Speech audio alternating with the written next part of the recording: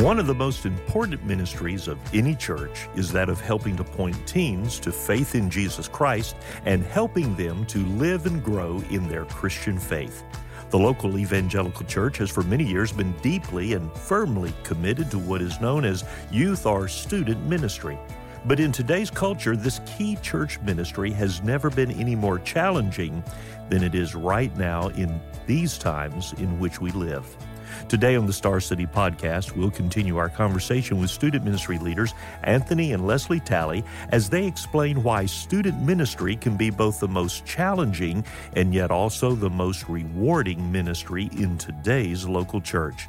I'm your host, Brian Smith, and so let's dive right into where we left off last week with part 2 of our conversation with the Talleys. When it comes to the Generation Z group, can you have an encouraging word for that parent? And what about that encouraging word for that youth worker or somebody that maybe God is calling to be a youth worker, but they're not so sure that they want to do that? Yeah, I think something that we've been talking about a lot is how, as believers, so much of our lives is in grief. You know, when somebody that we love who's in our church family passes away and they're a strong believer, they pass away, we grieve that, but we grieve with so much hope because we know where they are. And if somebody in my family is not walking with the Lord, they're far from the Lord, I grieve deeply, but I grieve with such hope because I know that I know that the Lord has the final word and He has so much power to transform lives. I think the same thing is true with our students. We grieve deeply with all the tough things they're walking through, the mental health issues, the depression, the anxiety, the social media addiction, just the really dark things that we see. We grieve it deeply. But I think what fuels us is the hope that we have that God's not done with this generation. This generation, they are willing to live and die for a cause. And when the Lord gets a hold of their heart, they're just a force to be reckoned with.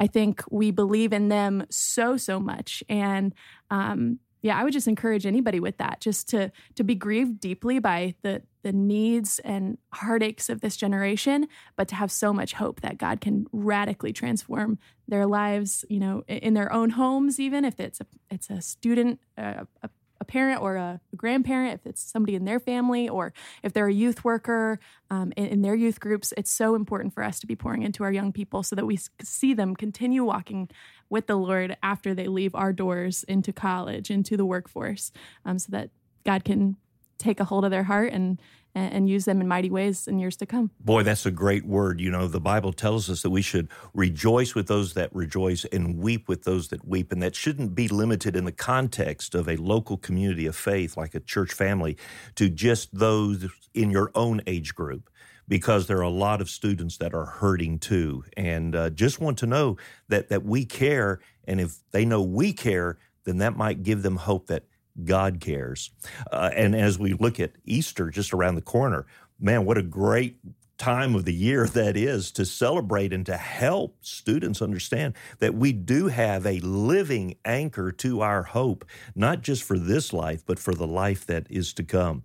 Anthony, what about someone that's considering or afraid to consider even being a youth worker today in their local church? What would you tell them? I think the first thing I'd tell them is that it's an absolute blast. It is a ton of fun to spend time with students, especially if you're a relational person who cares about people. It's a great way to love on people who will easily show that same love to you. I would say, secondly, that if you're considering going into ministry, a youth ministry is such an incredible space for you to learn, grow your skills, and allow God to teach you and lead you. Don't necessarily look at youth ministry as a stepping stone, but look at it as an opportunity for sanctification. And really, I have seen God work that out in me as I've grown in my teaching skills, as I've learned how to disciple more effectively, as I've learned how to communicate with a broad spectrum of people. I think that's really helpful when we are interacting maybe on the street with someone. I've already got all this experience talking to all these different types of students, now I can go and I can talk to anybody about Jesus. And so I think youth ministry has really provided that opportunity to grow, to learn, to see what God's heart for these young people is. And now I would really encourage anybody who is considering ministry at all to step into youth ministry so that they could learn and grow what God has for them in their life. Boy, that is a great word, Anthony, and you remind us what God tells us in the Bible, that when we give ourselves away to somebody else for Jesus' sake, then not only is that person blessed, in the case of your ministry, students, but also we are blessed. Because it's a matter of God shaping us more into the image of His Son, rather than us wanting to draw attention to ourselves. It is really a growing process. As we close out our conversation today, what are the biggest risk factors that you're facing in student ministry today? What would you say, with either coming from the students themselves or the challenge of the culture? How is it that others can be praying with you and for you guys, or their own student ministry, wherever their church family might be, whatever church they belong to? Yeah, I think some of the risk factors that we're seeing is really just with girls, it's definitely anxiety. With guys, it's loneliness, apathy. We're seeing anxiety across the board.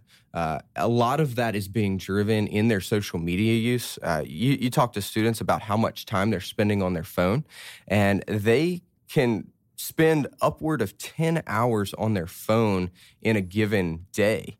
And about half to more than half of that time is spent on social media alone. Wow. And so that's a really tragic way to live your life, to waste it in that way. And we're really seeing those emotional issues, those risk factors of being immature adults manifest themselves with these young people.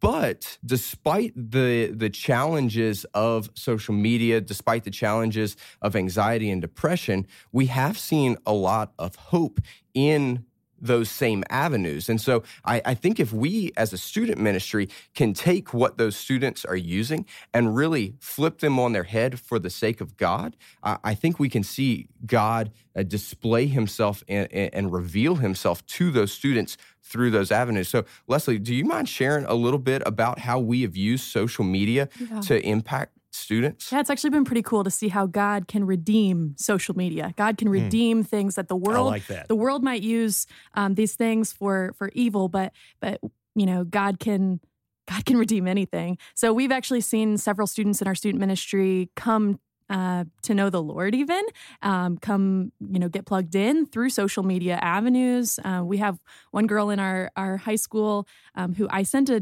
DM to on Instagram and said, "Hey, my name is Leslee. I would love to meet you. I see that you're a student in our area. Come join us on a Wednesday if you're ever free." And she said, "Okay, I'll ask my mom." And I was so shocked that she responded that way. And I'm like, okay, we're onto something here. This is pretty cool. I never, growing up in youth ministry, I never used a tool like Instagram that I had access to almost every high schooler in the whole area, in the whole city. And now we do.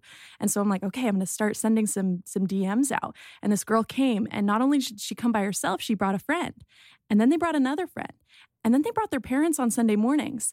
And then they got baptized, the girl and her mom, just a couple months ago. It's so powerful just to see this multiplication effect, when we send a simple message through this tool that they're already on, and then boom, lives are changed like crazy. It's pretty amazing. We see all the time and hear about multi-billion-dollar companies that start through social media. And what we've discovered here at First Roanoke is if you get 50 people to share something on their Instagram or Facebook page or TikTok or whatever it is, then everybody that they are connected with, if they're looking, will see that. And right then you've just gotten their message out or your greeting or pointed people, invited people to Christ in a way that was really not even possible, Leslie, when your dad was doing student ministry and you were younger and growing up in it. Mm-hmm. And so that is an encouraging and wonderful reminder that we don't need to just throw our hands up in the air and say, well, woe is us, we can't do anything else. When the truth is, God has given us maybe more opportunities today to reach the Generation Z than He has in past generations when it comes with connecting with them. Because we have to remember, we're not trying to win an argument or a debate. We're simply presenting the love and life and light of Jesus Christ and trusting God to do His redemptive work in their hearts. Well, guys, this has been a wonderful time together, and I so appreciate you stopping by on a busy Thursday. I know both of you have commitments and need to run from here, but God bless you. Will you come back? Can we talk more about reaching the Generation Z in the days ahead? Absolutely. Yes. Man, fantastic. Many blessings to you all. And thank you for listening to the Star City Podcast today. I hope this has been encouraging to you, enlightening, and helpful for you to, at the very least, pray for your church's student ministry or maybe become a personal supporter involved in helping to reach this next generation for the Lord Jesus Christ. I'm your host, Brian Smith. Thank you for listening to the Star City Podcast. May God richly bless you, and remember to live the rest of your week by His grace and always for His glory.